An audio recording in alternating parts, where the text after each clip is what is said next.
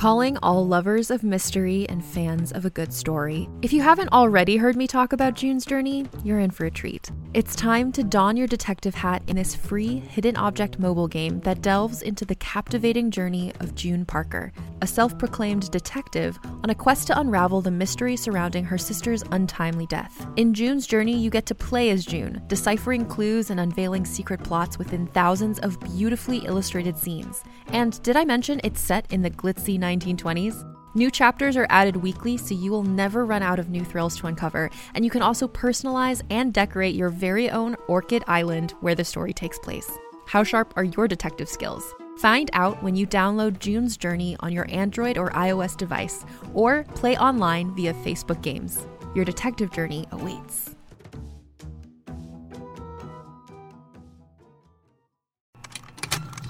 Contained herein are the heresies of Radolf Burntwine, erstwhile monk turned traveling medical investigator.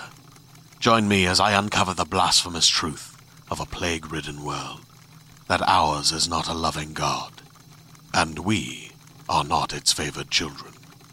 The heresies of Radolf Burntwine, coming January 2nd, wherever podcasts are available. Realm presents Machina. Episode 8. 32 minutes ago. Very well, ladies and gentlemen. Thank you for your time. When Mallory hoped none of them noticed her leg twitching nervously under her desk. Thank you, Dr. Mallory, Congressman DeZano said. We'll be in touch. The video call disconnected, and Wynne slumped back in her seat as she exhaled tension from her body.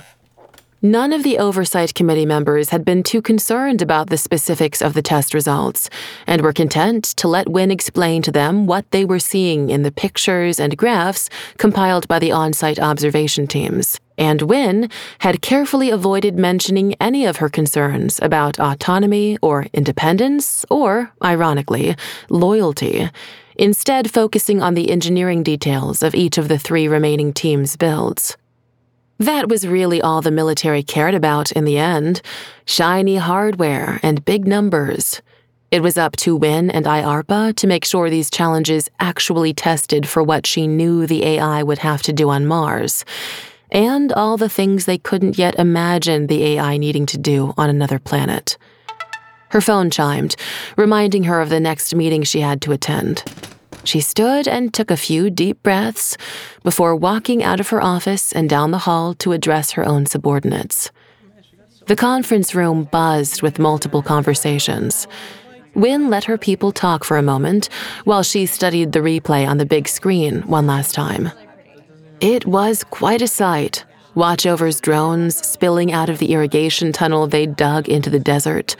But the challenge wasn't to make a viral video.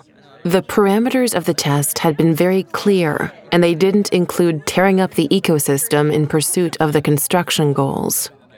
Wynne had made her decision nearly an hour ago, when the first reports from on-site inspectors had begun coming in. The company was sure to complain, but she wasn't worried about that. She was concerned about how much that hole in the ground looked like another patch of desert that had been devastated by AI drones last year. She turned to face the conference table. 8 other people were assembled around it, each one with at least one laptop and tablet in front of them, plus an assortment of other printouts, notepads, and writing implements. Some were using fingers or styluses to draw directly on their touch screens while they talked, but others preferred the feel of pen and paper. Wynne rapped her knuckles on the tabletop to get everyone's attention. The hubbub settled, and Wynne sat. The others followed suit. She looked around the table to make sure she had everyone's attention, then said, "Do we have a winner?" "It's got to be Watchover," said Jamal, a dark-skinned grad student with a shaved head. "Just look at what their drones have done. Hydroponics on the ceiling of a lava tube?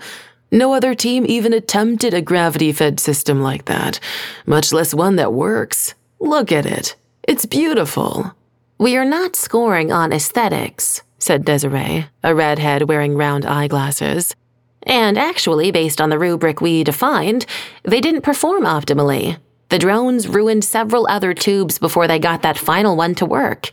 In actual deployment, that would have been a considerable waste of resources. But this is just a test, Jamal said. Do we really need to mark them down just because they didn't stick to the brief? Yes, Wynne said. We do this by the book. We have to award points based on the goals defined in the challenge. But those targets were clearly too narrowly defined, Jamal said. We didn't imagine any of the robots would do something like that. He pointed to the big screen behind Wynne. Wynne didn't turn around to look. I appreciate that, Jamal, and we will take it into account for the next challenge. In fact, I'm going to put you in charge of reviewing the brief one last time before we distribute it to the teams. Jamal looked surprised. Thanks? Desiree. Wynne turned to the other side of the table. I'm guessing you've already tallied up the numbers. The redhead nodded.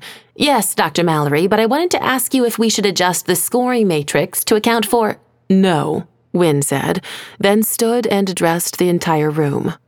I want to be absolutely clear on this, everyone.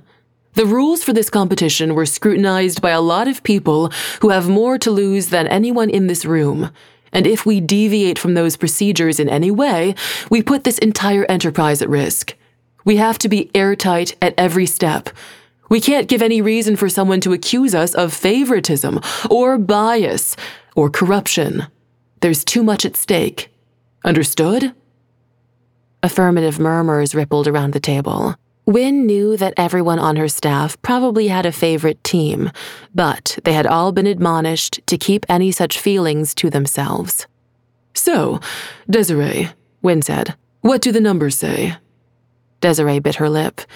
It's really close, but since we can't give Watchover full points on their construction— She looked down at the table. The winner is Devlock. A couple of people couldn't contain their excitement, and Wynne made a mental note to talk to them in private later. She raised a hand to shush the group again. Okay, Desiree, work with Jamal on reviewing the specs for the next challenge.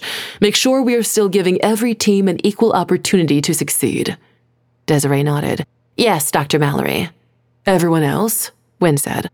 I want full diagnostic log dumps from all the AIs. She raised her voice over the immediate objections. I know that's a lot of extra work, but we're seeing more and more unexpected behaviors out of these machines. She pointed at the screen behind her, not caring what it actually showed. Watchover may be the most egregious, but Devlock and Stantec also seem like they went off script. We're going to watch every one of these systems very closely from now on. It won't matter who wins the competition if we end up in a runaway situation. Understood?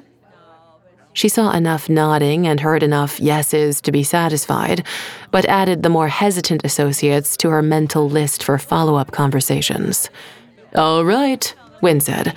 Let's get to work.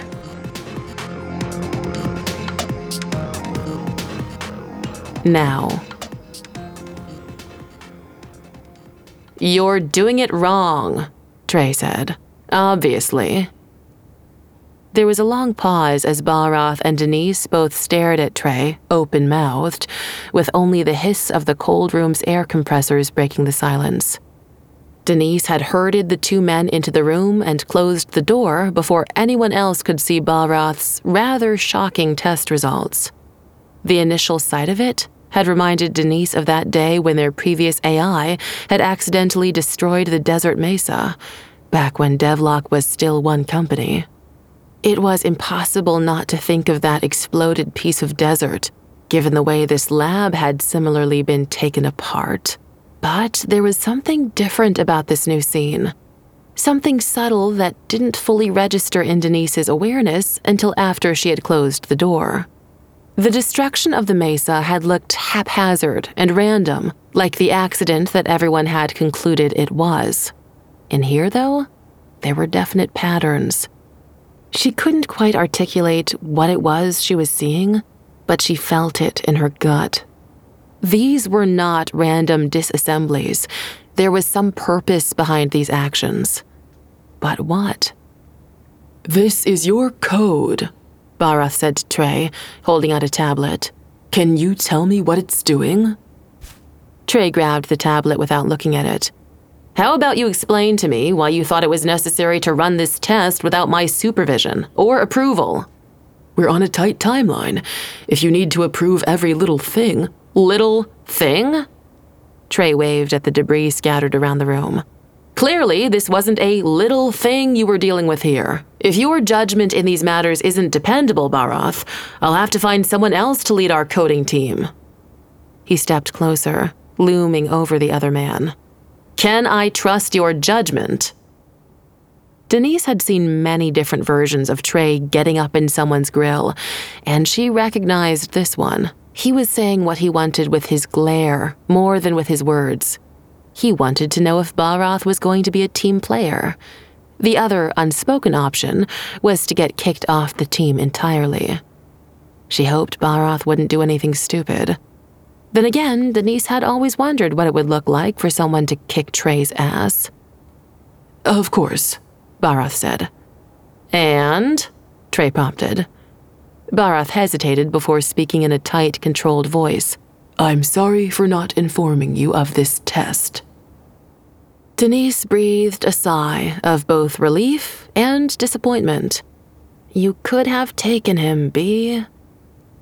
Trey grinned and pounded Barath on the back. No worries, my friend. Live and learn, right? He raised the tablet. Now, let's see if we can figure out what happened here. Mind if I look over your shoulders? Denise asked. Barath looked up at her with wide eyes. Trey continued staring at the tablet for a moment before raising his eyes to meet Denise's gaze, his face lit from below in menacing shadows. Absolutely, Trey said, his fake grin frozen in place. Let's have a debugging party, but nothing leaves this room until I clear it. Understood? His expression made it clear that there was only one acceptable answer.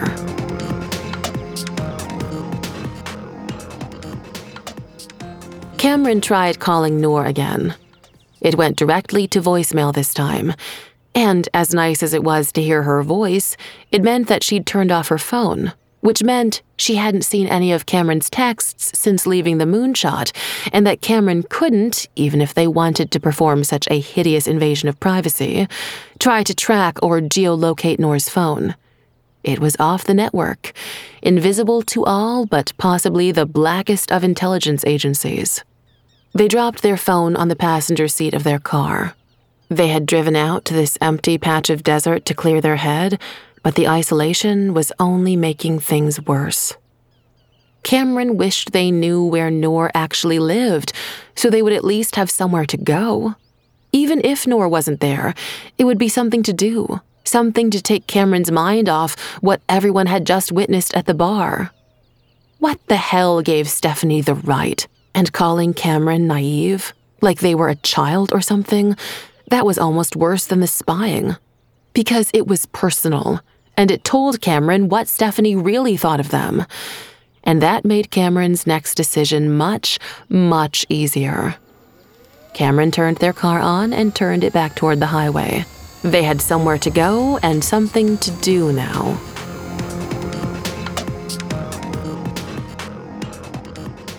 Noor stared at the blister-packed flip phone in her hands. She'd driven around aimlessly after leaving the moonshot, just wanting to get away from the madness of what she'd just seen, and hoping, irrationally, that getting away from Cameron would help her sort things out. It wasn't helping at all. Noor just kept thinking about them. She had turned off her phone and also left the navigation system in her car off, and just followed lights after a while, finally ending up at a gas station with a 24-hour convenience store. Noor had gone in and wandered the aisles for a few minutes, plucking the most sugary-looking sweets off the shelves, with no intention of actually eating them, but the mere act of purchasing them felt cathartic, and had also impulse bought a burner phone. That was what people did, wasn't it? If they were afraid of being tracked. She remembered reading something about how it had been a retro fad for a while among techies, eschewing all the fancy apps of a smartphone in favor of a dedicated communications device. No games, no social media, no internet, just a reliable way to talk to your friends. Noor tore open the package and held the phone in her hand, flipping it open and closed a few times, running her fingers over the keypad. That tactile element was also oddly reassuring. Being able to feel that you were doing something instead of having to trust a touchscreen. But she couldn't quite bring herself to activate it, because that would mean she was giving in to her paranoia. And yes, it wasn't really paranoid since everyone at the Moonshot had seen proof that Watchover was tracking its employees, but just having the phone made Noor feel like a criminal, like she was doing something wrong. She hated feeling that way. Noor started her car and drove away from the gas station, mainly to give herself something else to focus on. But her mind kept drifting. Some minutes later, she found herself back in the parking lot of the Moonshot. She put the flip phone in her glove box, then changed her mind and put it in her jacket pocket and walked back into the bar. Clearly, being alone right now was not the answer.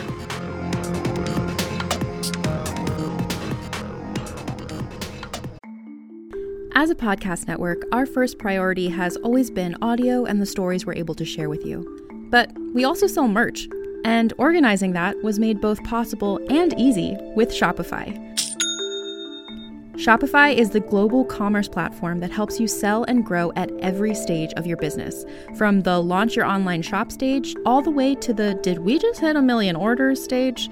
Whether you're selling scented soap or offering outdoor outfits, Shopify helps you sell everywhere. They have an all-in-one e-commerce platform and in-person POS system, so wherever and whatever you're selling, Shopify's got you covered. With the internet's best converting checkout, 36% better on average compared to other leading commerce platforms, Shopify helps you turn browsers into buyers. Shopify has allowed us to share something tangible with the podcast community we've built here, selling our beanies, sweatshirts, and mugs to fans of our shows without taking up too much time from all the other work we do to bring you even more great content. And it's not just us. Shopify powers 10% of all e-commerce in the US. Shopify is also the global force behind Allbirds, Rothy's, and Brooklinen, and millions of other entrepreneurs of every size across 175 countries. Because businesses that grow with Shopify. Sign up for a $1 per month trial period at shopify.com/realm, all lowercase. Go to shopify.com/REALM now to grow your business, no matter what stage you're in. Shopify.com/realm.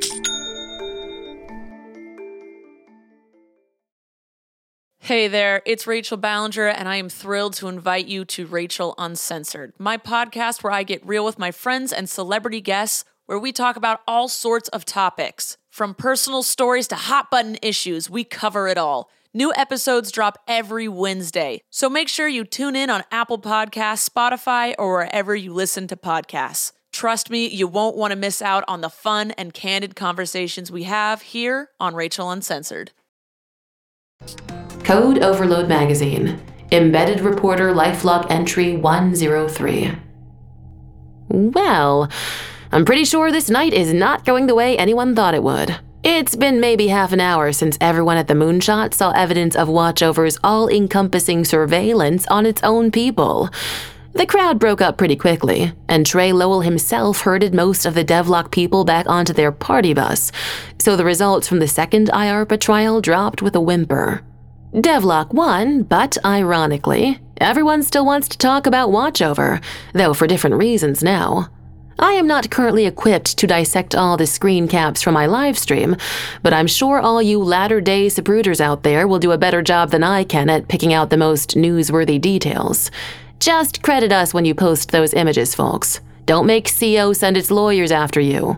No, seriously, legal is really strict about reuse licenses for our content. Check the website. There's a form. Oh, what's this? Noor Venable is back. I'm not sure it showed up on the stream, but she was one of the first to leave after Pseudo dropped the surveillance bombshell, even though she's not a Watchover employee. So why would she be troubled by them tracking their own people? Unless... Okay, she doesn't want to talk right now, that's fine. She's commiserating with the Devlock coder, Emilio. And here come a couple other DL folks.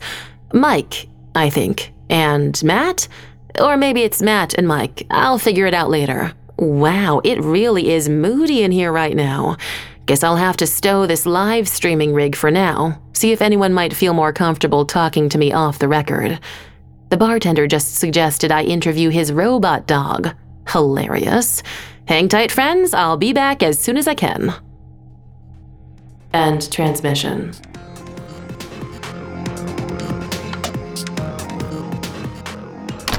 Lakshmi closed the door to Stephanie's office and blocked it with her body, then searched for the control to opaque the windows. It had taken her and Nico a monumental effort to get Stephanie in here without a huge scene. Now the trick was going to be keeping her in here. "You can't do this to me," Stephanie hissed as the glass behind Lakshmi went cloudy.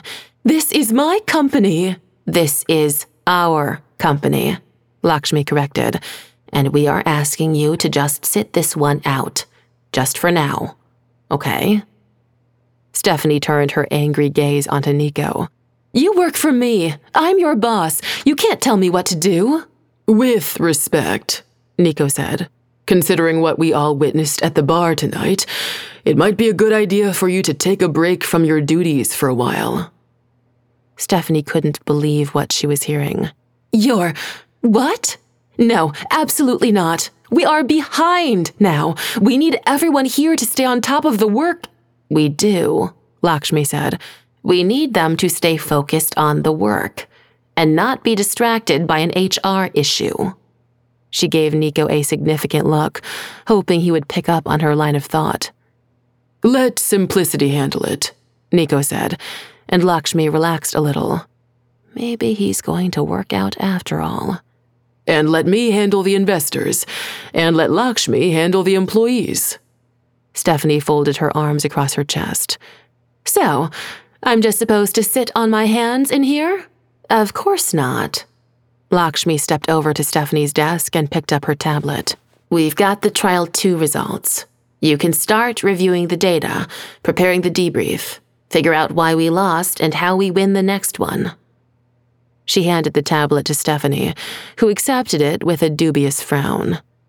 "You're not going to bug me to get some sleep?" Lakshmi sighed. "Steph, I don't think there are enough drugs in this building to knock you out right now." "Are you really going to let Trey get away with this?" Nico asked matter-of-factly. After an eternity, Stephanie nodded and said, "Lakshmi, I want facilities to check all our physical security, and then check it again." Lakshmi bit her tongue. Now wasn't the time to tell Stephanie that she had caught Trey red-handed in their building. When Stephanie found that out, she would completely flip out, and there would be no chance of anyone controlling this situation. Lakshmi had to do whatever she could to keep a hold of everything they'd built together.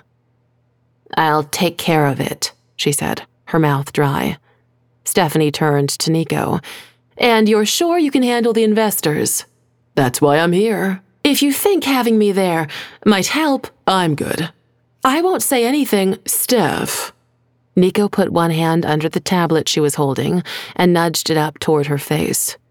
"This is what you're good at. Please trust me to do what I'm good at. We're a team. We can share the load." Stephanie took a deep breath, exhaled, and sat down behind her desk. "You're right. I trust both of you, and I appreciate your trust in me."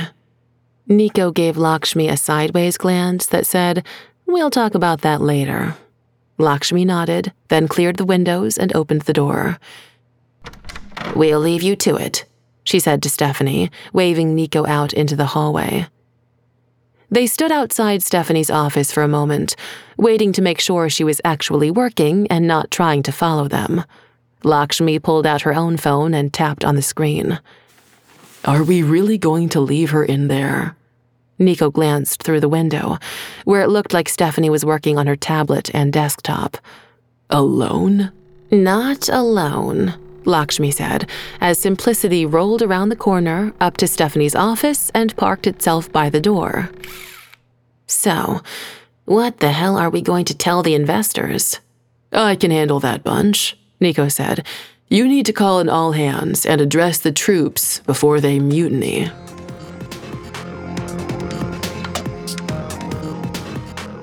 It wasn't difficult for Cameron to slip into watchover unnoticed. They had received the notification about the impromptu all-company meeting while sitting in their car in the parking lot, debating whether to go in or just walk away. But in the end, they couldn't just abandon everyone without even saying goodbye.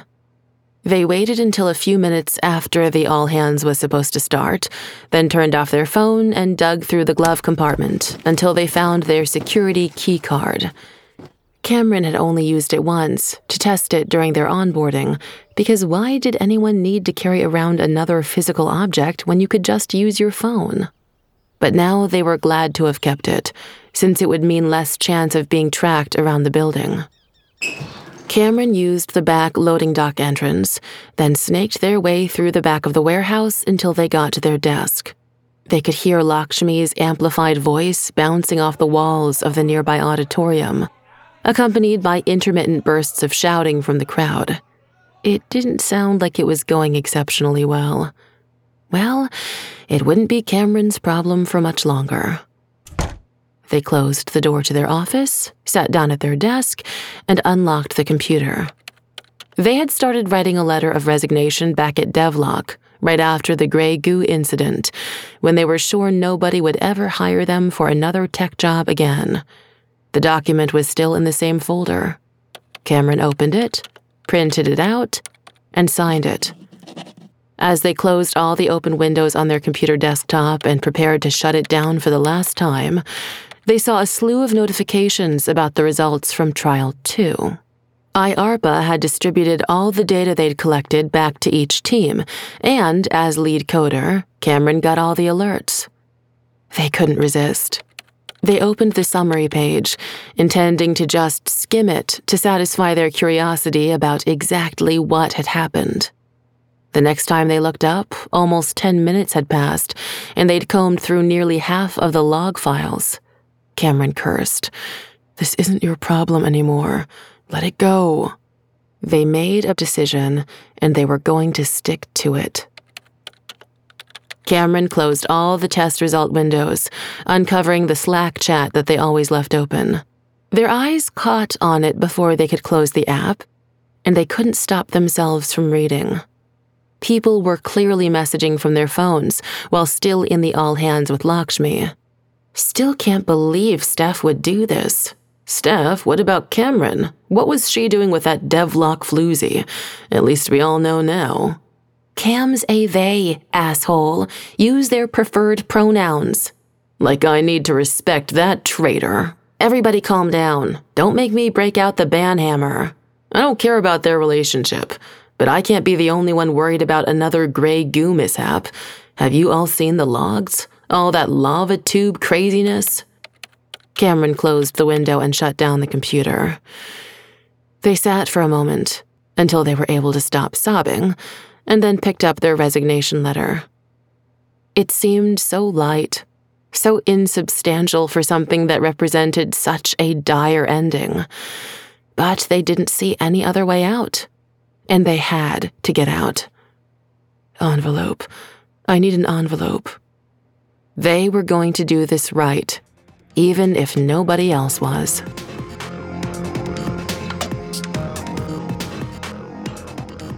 Stephanie looked down at her phone again and saw the blip representing Lakshmi stopping in front of Cameron's office. Shit! She started walking faster. Sure enough, when she got there, Lakshmi and Cameron were standing in the hallway, speaking in hushed tones. They both looked up as Stephanie approached, Lakshmi in surprise and Cameron in anguish. I thought you were going to stay in your office and work, Lakshmi said, stepping in front of Cameron. I don't appreciate being made a prisoner in my own building, Stephanie said. Clearly you're not, since you're here. I could see simplicity through the window. Next time, hide better. I'm sorry, Cameron said. I really have to. Lakshmi held up a hand. No, this is good. The two of you need to talk. She stared at Stephanie. Who wants to go first? Stephanie gritted her teeth. Cameron, I saw you on Slack just now while I was working, and I wanted to come talk to you. What happened at the bar was very unfortunate. I think you're looking for a 5-letter word, Lakshmi said. Starts with S, ends with Ari. Stephanie glared back at her. I won't apologize for doing what's best for this company. We agreed to be transparent with each other. Stephanie leaned to the side, trying to catch Cameron's eye, but they were looking down at the floor. To look out for each other. That's what we said, right, Cameron? To watch each other's backs? You went too far, Lakshmi snapped. You get that, right? Trey went too far, Stephanie retorted. As usual. I thought you'd be on my side. Let's focus on the right problem here. I just spent 20 minutes talking down the entire company, Lakshmi said, pointing in the direction of the auditorium. This is a raging forest fire, and I'd like to see you pick up a hose and help me fight it. We've always been fighting for the same thing, Stephanie said. We made a pact to go to Mars, to save humanity. And invading our own people's privacy is part of that mission? Lakshmi held out both hands, palms up. I'm not sure you can still see the forest for the trees. Stop with the stupid forest metaphors, Stephanie shouted. You were in the fucking room when we decided to split, when we chose the name Watchover. Cameron stepped forward and shoved a white envelope into Stephanie's hands. I'm sorry. I can't do this anymore. They turned and ran off down the hallway. What? Stephanie turned. Wait! She started to follow Cameron, but Lakshmi's hand on her shoulder stopped her. Stephanie turned back and scowled at Lakshmi. We're just going to let them go? Yes, Lakshmi said firmly. And you and I are going to get our own ducks in a row first, before we go stomping around anyone else's yard. Come on.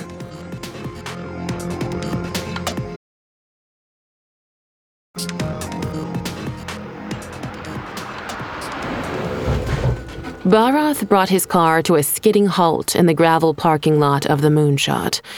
There were still quite a few vehicles here, including some he recognized as belonging to Devlock people. Good. Hopefully he'd find someone here who was willing to help him. The crowd inside had thinned out, and those who had remained had clustered into a few groups around the bar. Bharath headed for Emilio, who was tucked into one end of the bar with Noor.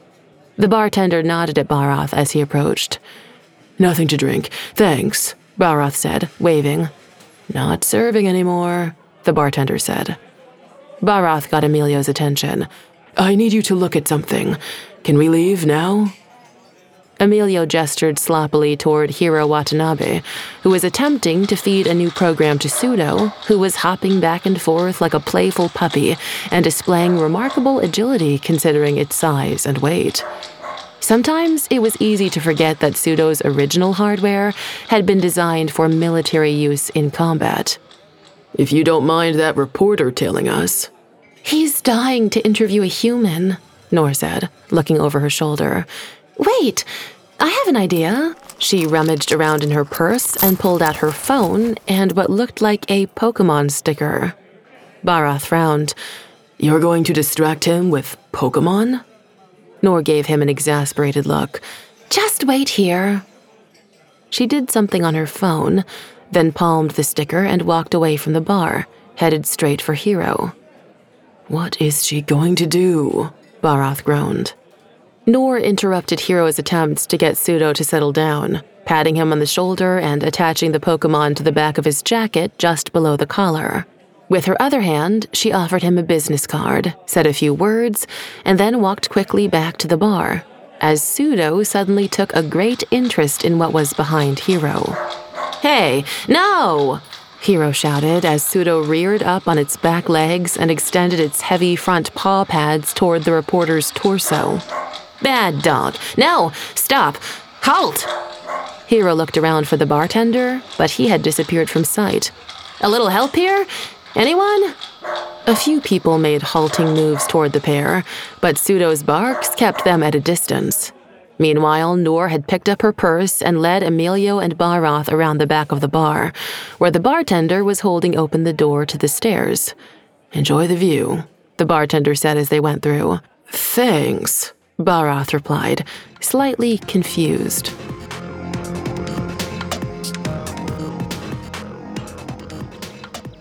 "So that was some kind of beacon tag?" Barath asked as he joined Emilio and Noor on the roof. "You reprogrammed the dog again?" "Someone else's trick," Noor said. "Mike Burton wanted to play fetch, and he thought it'd be easier to make use of Pseudo's existing sensor matrix rather than fiddle with his vision processing software." "And those new Pokemon tags use active RFID transponders," Emilio slurred. He had brought his half-full drink up to the roof. "The battery only lasts about an hour, but that's long enough for this particular application." "So, what's the big secret?" Noor asked. She could tell Barath was itching to show them whatever he'd discovered. "See for yourself." He handed over his tablet, and Noor held it while Emilio huddled close to her. Barath explained what he had done in the cold room, testing Trey's new mystery code in isolation, and the astonishing results. The tablet contained several photos of the destroyed test robot and diagnostic logs from the run. "That's unusual," Emilio said. "That's terrifying," Noor said. "What did Trey say this new code was supposed to do?" "He didn't. Just that it was a flash of genius and I shouldn't question him." Emilio nodded. "That sounds like Trey." Barath reached over the top of the tablet and tapped some controls. "Look at these sections I highlighted. What do you see?" Emilio looked at Noor. "You want to take this one?" "Sure." Noor studied the display. The log showed when the AI had made each of its major simulated mission choices, and each log item showed details of what subsequent action was taken, why that action had been chosen, and which command module had issued the instruction. But all the lines that Barath had highlighted seemed to be missing some information. "There's no command origin," Noor said, looking up. "All these decisions, they were made, but the log doesn't say which subsystem motivated each particular choice." "Exactly." Barath finally seemed satisfied. "There's a hex code there," Emilio said, "but not a module name." "So you can look at the source," Noor said. "No, I can't," Barath said. "Trey added libraries, compiled binaries. I tried decompiling them, but I can't make heads or tails of it." "And let me guess," Emilio said. "Trey won't share the source code." "Of course. He says it's his proprietary advantage." "Okay, this ran on the test rig with disastrous results, so we don't want to do that again," Noor said. "Can you run it purely in simulation?" "We're already simulating the inputs," Barath said. "What about the outputs?" Noor pointed to one section of the log file. "Create a feedback loop so nothing actually happens outside the sandbox. Max out the debug level. Get more detailed diagnostics on exactly what's happening inside the system. In real time, right?" Emilio made an approving noise. "That's not a bad idea." "Yes, it is," Barath said. "But Trey has locked everyone out of the cold room." "We don't need the cold room. Just a server in a private area." Noor drummed her fingers on the top edge of the tablet. "What about Warehouse B?" "Yeah." Emilio raised his drink, nearly spilling it. "We're only using it for storage now, but it's wired for power and network." Noor handed the tablet back to Barath. "Shall we?" "You two go," Emilio said. "I'll run interference with Hero. Make sure he doesn't follow you." "Is that really necessary?" Noor said. "You'll probably be more helpful than I will be." "I'm pretty drunk," Emilio said with a crooked grin. "And this was your brilliant idea. Go on. Barath will appreciate a different perspective." Barath was already at the stairs. "Come on, let's go." "Coming," Noor called. She glanced over at the telescope before heading for the stairs. She wondered if Cameron was still awake.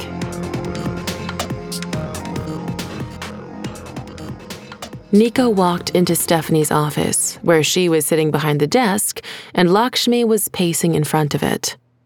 "What's the emergency with Cameron?" Both women looked at each other before Lakshmi said, "Close the door, please, and sit down." Nico pushed the door shut. He noticed Stephanie working the controls on her desk to make the windows go opaque. He idly wondered why she didn't just leave them like that all the time. "I want to renegotiate Cameron Davidson's employment contract," Stephanie said. Nico sighed and sat down. It wasn't unheard of for software superstars to demand more compensation after a few early successes, but he had thought Watchover would be a different corporate environment. "What are they asking for?" "They're not," Lakshmi said. "We're trying to stop them from quitting." "What?" Nico was confused. "They took this loss that hard? I mean, we still got second place." "It's not that." Stephanie slid a piece of paper across the table. "Here." Nico picked up the letter and read it. He felt his stomach churning as he reached the end. "I didn't realize. I didn't know Cameron was." His throat felt dry. He handed the letter back to Stephanie. "Is all that true?" "We didn't do anything wrong," Stephanie said. "Nobody could have predicted what happened at the Mesa, but Cameron still blames themselves, whether or not they should." "That's not what I asked." Nico swallowed and coughed. "You did a post-mortem on the event, right? What did you find?" "I told you," Stephanie said. "It was a malfunction, one that we've fixed now." "Are you sure?" Nico felt his palms sweating and pressed them against his trousers. "Your head coder wants to quit because they're afraid of what this AI will do." "Whoa." Lakshmi sat down next to Nico. "That's not what Cameron said." "Read between the lines," Nico said. "Of course they're not going to be that explicit in writing, but that's the implication, isn't it?" "Let us worry about the technology," Stephanie said. "I need you to tell me what we can offer Cameron to stay on. More stock options? Some other kind of profit sharing?" "You think throwing money at them is going to fix this?" Nico almost laughed out loud. "Look, I never believed in any of this AI stuff before, but now I'm actually worried about it." "Hold on," Lakshmi said. "What do you mean, you never believed? Why did you take this job then?" "Because you all need help," Nico said. "I know how to get companies up and running, how to help them course correct, how to make them attractive to investors. It doesn't matter what the product is. A company's a company. But this AI stuff..." He waved a hand around, imitating the motion of a Watchover drone swarm.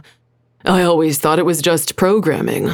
But now, looking at what happened in those lava tubes and with Cameron saying they don't know why the drones destroyed that mesa..." "Destroyed is a strong word," Stephanie said. "Please remember that when you're talking to our investors." "You want to tell that to your other coders? That's the word they're using all over Slack right now." "What?" Stephanie's attention snapped back to her computer screen. "Great. We've lost her again." Lakshmi nudged Nico's shoulder. "Come on, Nico. This is all... Everyone's worked up right now. Cameron especially. You can't take everything in that letter at face value." Nico stared at her. "That letter is a legal document. And when Dr. Frankenstein tells me he's afraid of his own creation, you better believe I'm going to listen."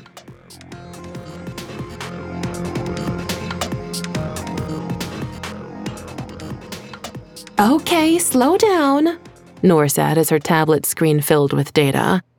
"Can you slow it down at all?" "This is the real-time feed," Barath said. "It's even being buffered. See how the vertical indicator in the scroll bar keeps getting smaller?" They had set up a small work area in the back corner of Devlock's Warehouse B, running tests on a Y3RT clone rig. It had exactly the same processors as the actual field unit, but without any of the instruments or actuators.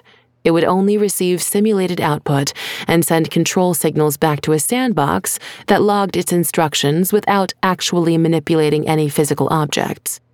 In this way, the Devlock engineers could fake any number of errors or catastrophic events and see how the AI responded without putting their actual hardware at risk.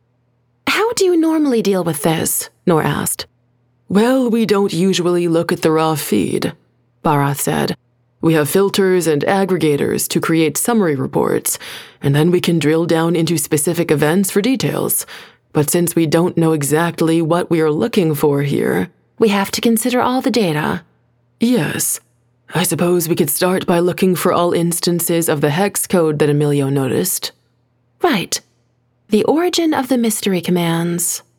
Noor tapped at her tablet, and orange highlight boxes started appearing in her data stream. "Wow, there's a lot of them." "Those are just polling requests," Barath said. "What does that mean?" Trey's mystery module is actively asking for information from other processes, but most of the time they're not responding because they don't understand the request." "Why would one process make requests that other processes can't understand?" Barath shook his head. "That's what worries me. It indicates that this code was not written by someone at Devlock, someone who would know the inter-process communication protocols we're using for Y3RT. Certainly not Trey. This is a lot of wasted cycles, sending out requests that will never get a response." He straightened up and started tapping at his own tablet. "But maybe—" "What about this?" Noor had paused her display a few times to actually read some of the log data, and she had noticed another string of letters and numbers repeating a lot. She highlighted the new sequence in green. "Look, this code keeps repeating too, and it shows up right after a lot of the mystery requests." Barath glanced at her tablet. "You'll have to check the access table to identify which process that is. I'm looking at something else right now. Give me a minute." Noor lowered her tablet and peeked at what Barath was doing. He had opened a new terminal window and seemed to be writing some kind of script to process the log data. Noor had seen him do this before, and it always took longer than he claimed it would. "Okay." She put down her tablet. "I'll be back." Barath said without looking up. Noor walked out the side door of the warehouse and did a quick circuit around the building, just to make sure nobody had noticed them working in here. She wasn't as paranoid as Barath seemed to be right now, but she couldn't blame him for worrying. She remembered how tense and horrified the entire Devlock staff had been right after the gray goo incident, making her first week on the job less than pleasant. But Noor hadn't witnessed any of it firsthand like Barath had. Or Cameron. Noor reached into her jacket pocket and pulled out the flip phone. She'd managed to distract herself from thinking about Cameron for a couple of hours, but now that they were back in Noor's head, she was once again overwhelmed by a whole horde of conflicting feelings. But all those feelings said the same thing. Talk to them. Noor powered up the flip phone, followed the activation instructions, and dialed Cameron's number from memory, smiling as she did so. Seriously, who remembered phone numbers anymore? But this one was important. Cameron picked up halfway through the second ring. "Hello?" "Cameron? It's Noor. I'm sorry." It was hard to understand Cameron's next several sentences through their sobs, but Noor eventually got them to tell her where they were. It took her nearly 10 minutes to drive there. The last 3 minutes were over unpaved desert terrain, and she had to balance her concern for Cameron and desire to go faster with the discomfort of her teeth rattling over each bump. When Noor finally got there, she found Cameron sitting alone in a cold car, curled up in the driver's seat and crying softly. She didn't say a word as she undid Cameron's seatbelt, tugged them out of the car, and half-carried them to her own car. Then she drove back to her apartment, glancing over every few seconds at Cameron, who had at least stopped crying, but afraid to say anything that might set them off again. At least they're alive, Noor thought. At least they're still alive. By the time they reached Noor's apartment, Cameron was able to tumble out of the car on their own and walk themselves up the stairs, with Noor leading them by one hand. Noor couldn't help noticing how cold Cameron's hand was, and she didn't think it was just from sitting in an unheated car in the desert at night for what must have been nearly an hour. Once inside, Noor guided Cameron to the living room couch, where they promptly slumped over and gazed blankly at the wall. Noor watched them for a moment, then went into the kitchen to make some tea. She always felt tea helped people center themselves. If nothing else, it would warm both of them up. By the time the kettle boiled, Cameron had fallen asleep. Noor let them sleep.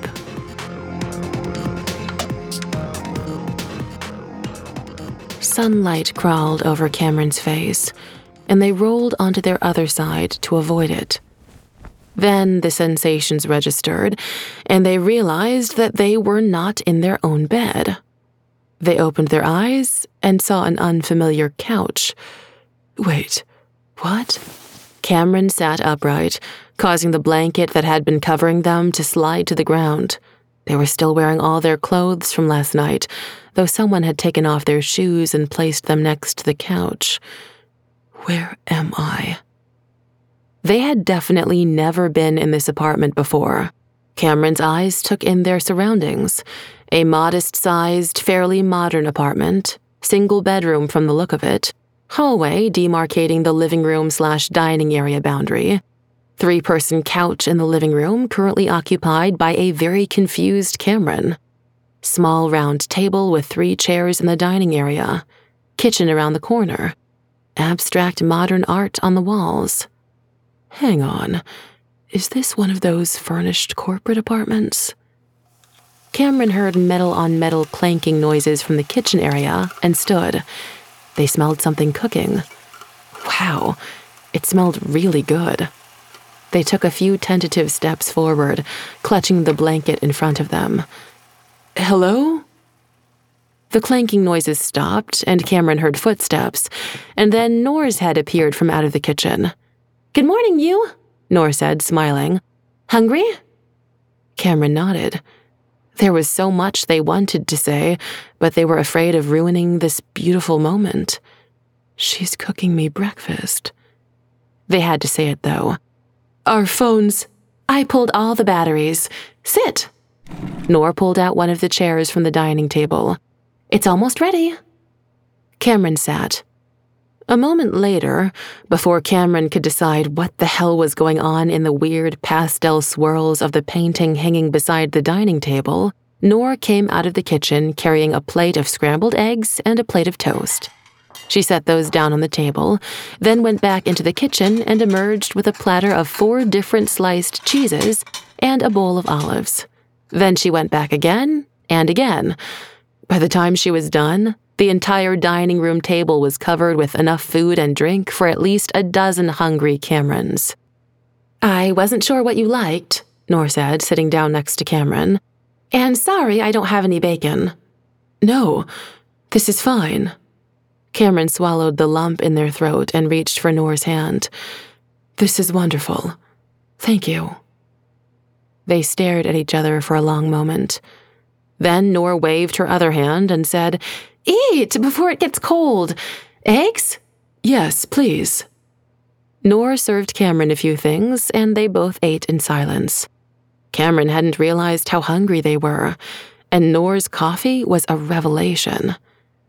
After making a healthy dent in the breakfast offerings, Cameron touched Noor's shoulder. Noor put down her bread and cheese and turned her body toward Cameron. Thank you, Cameron said, for everything. I'm sorry about last night. It was a lot to put on you. It wasn't, Noor said, taking Cameron's hand in both of hers and kissing it gently. Do you want to talk about it? Cameron put their other hand over Noor's and squeezed. I quit last night. Noor raised both eyebrows. You what? I quit watchover. Cameron squeezed their eyes shut and felt the tears starting again. I just couldn't. After everything that happened last night, It's okay, Noor said quietly. It's okay. But it's not. Cameron opened their eyes and looked at Noor. I don't know if I can make you understand. And it's not just the stupid surveillance thing, though that just makes everything worse. Because if they were watching us all this time, if they saw everything we did and they still let this happen... What happened? Noor asked. You mean Watchover taking second place? Yes, but no, it's not the fact that we came in second. It's why. Cameron pulled their hands away from Noor and wiped their face. Because our AI performed unexpectedly, again, and that's not acceptable. We can't have unpredictable machines doing something as important as this. They balled their hands into fists. And if Stephanie and Lakshmi knew, if they knew and didn't care, or if they didn't know, if they just didn't understand, it's bad any way you look at it. Okay, this is a problem. I get that. Noor put her hands over Cameron's fists. But is quitting the right answer? If you stay, you can help fix it. What if I'm the problem? Cameron blurted. What if it's my fault? All of it. What if it was always my fault and we just didn't know? What if it's just going to get worse? They opened their fists and gripped Noor's hands tight. I can't let that happen. I can't be the cause. I can't keep letting everybody down. They kept seeing that devastated mesa in their mind's eye, as clear as the first time, and it remained as unexplained as it had always been. Maybe they would never get to the bottom of it, and maybe it was better that way. I'm leaving, Cameron said, looking up at Noor. I have to leave. Will you come with me?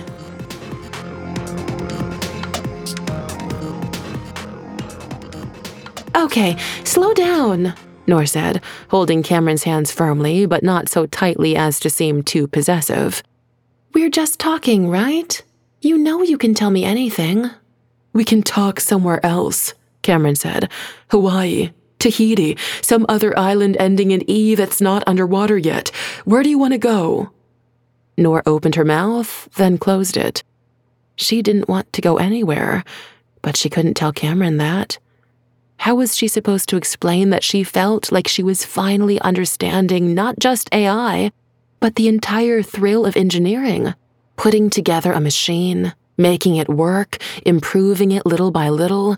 It was art that could produce a tangible result, and what Devlock's robots were doing now approached the miraculous.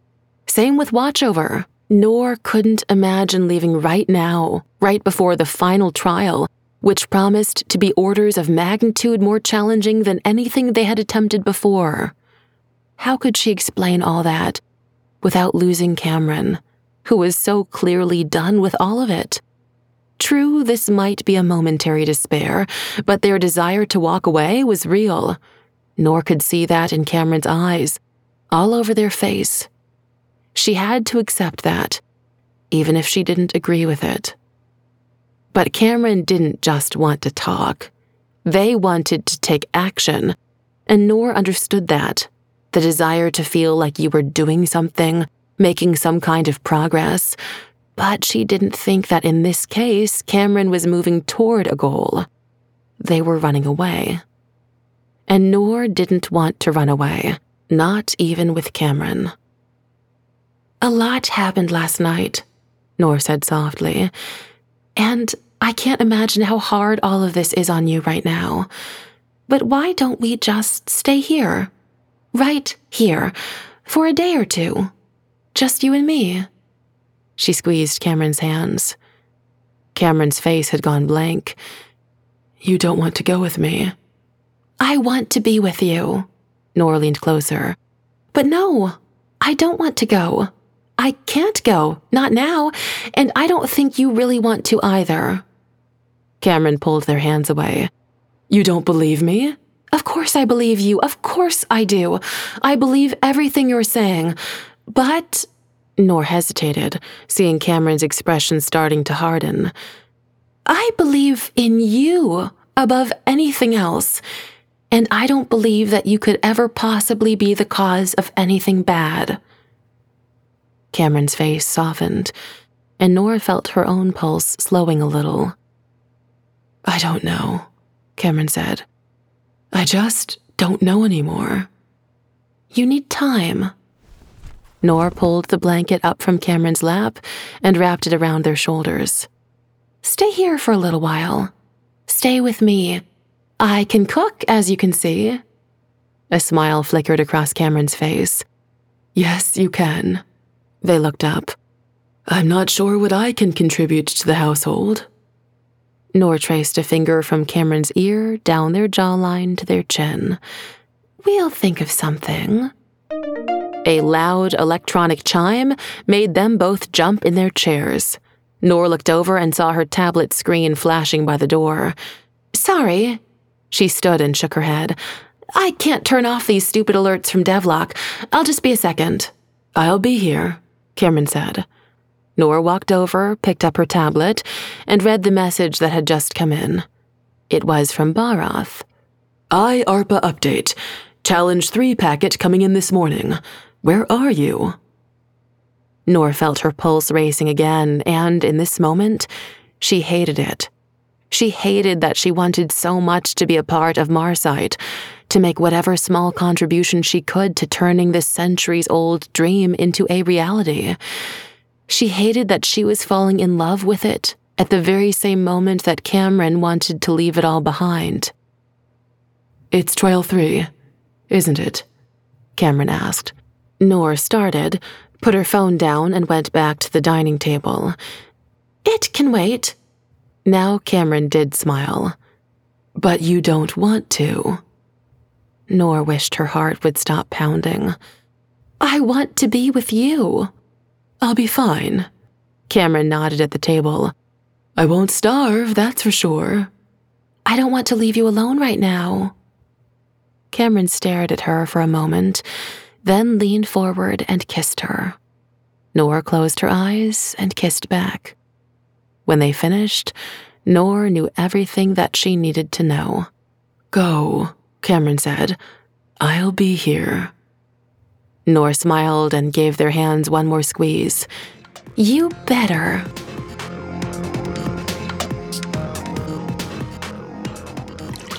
After Nora left, Cameron poured themselves another cup of her magnificent coffee.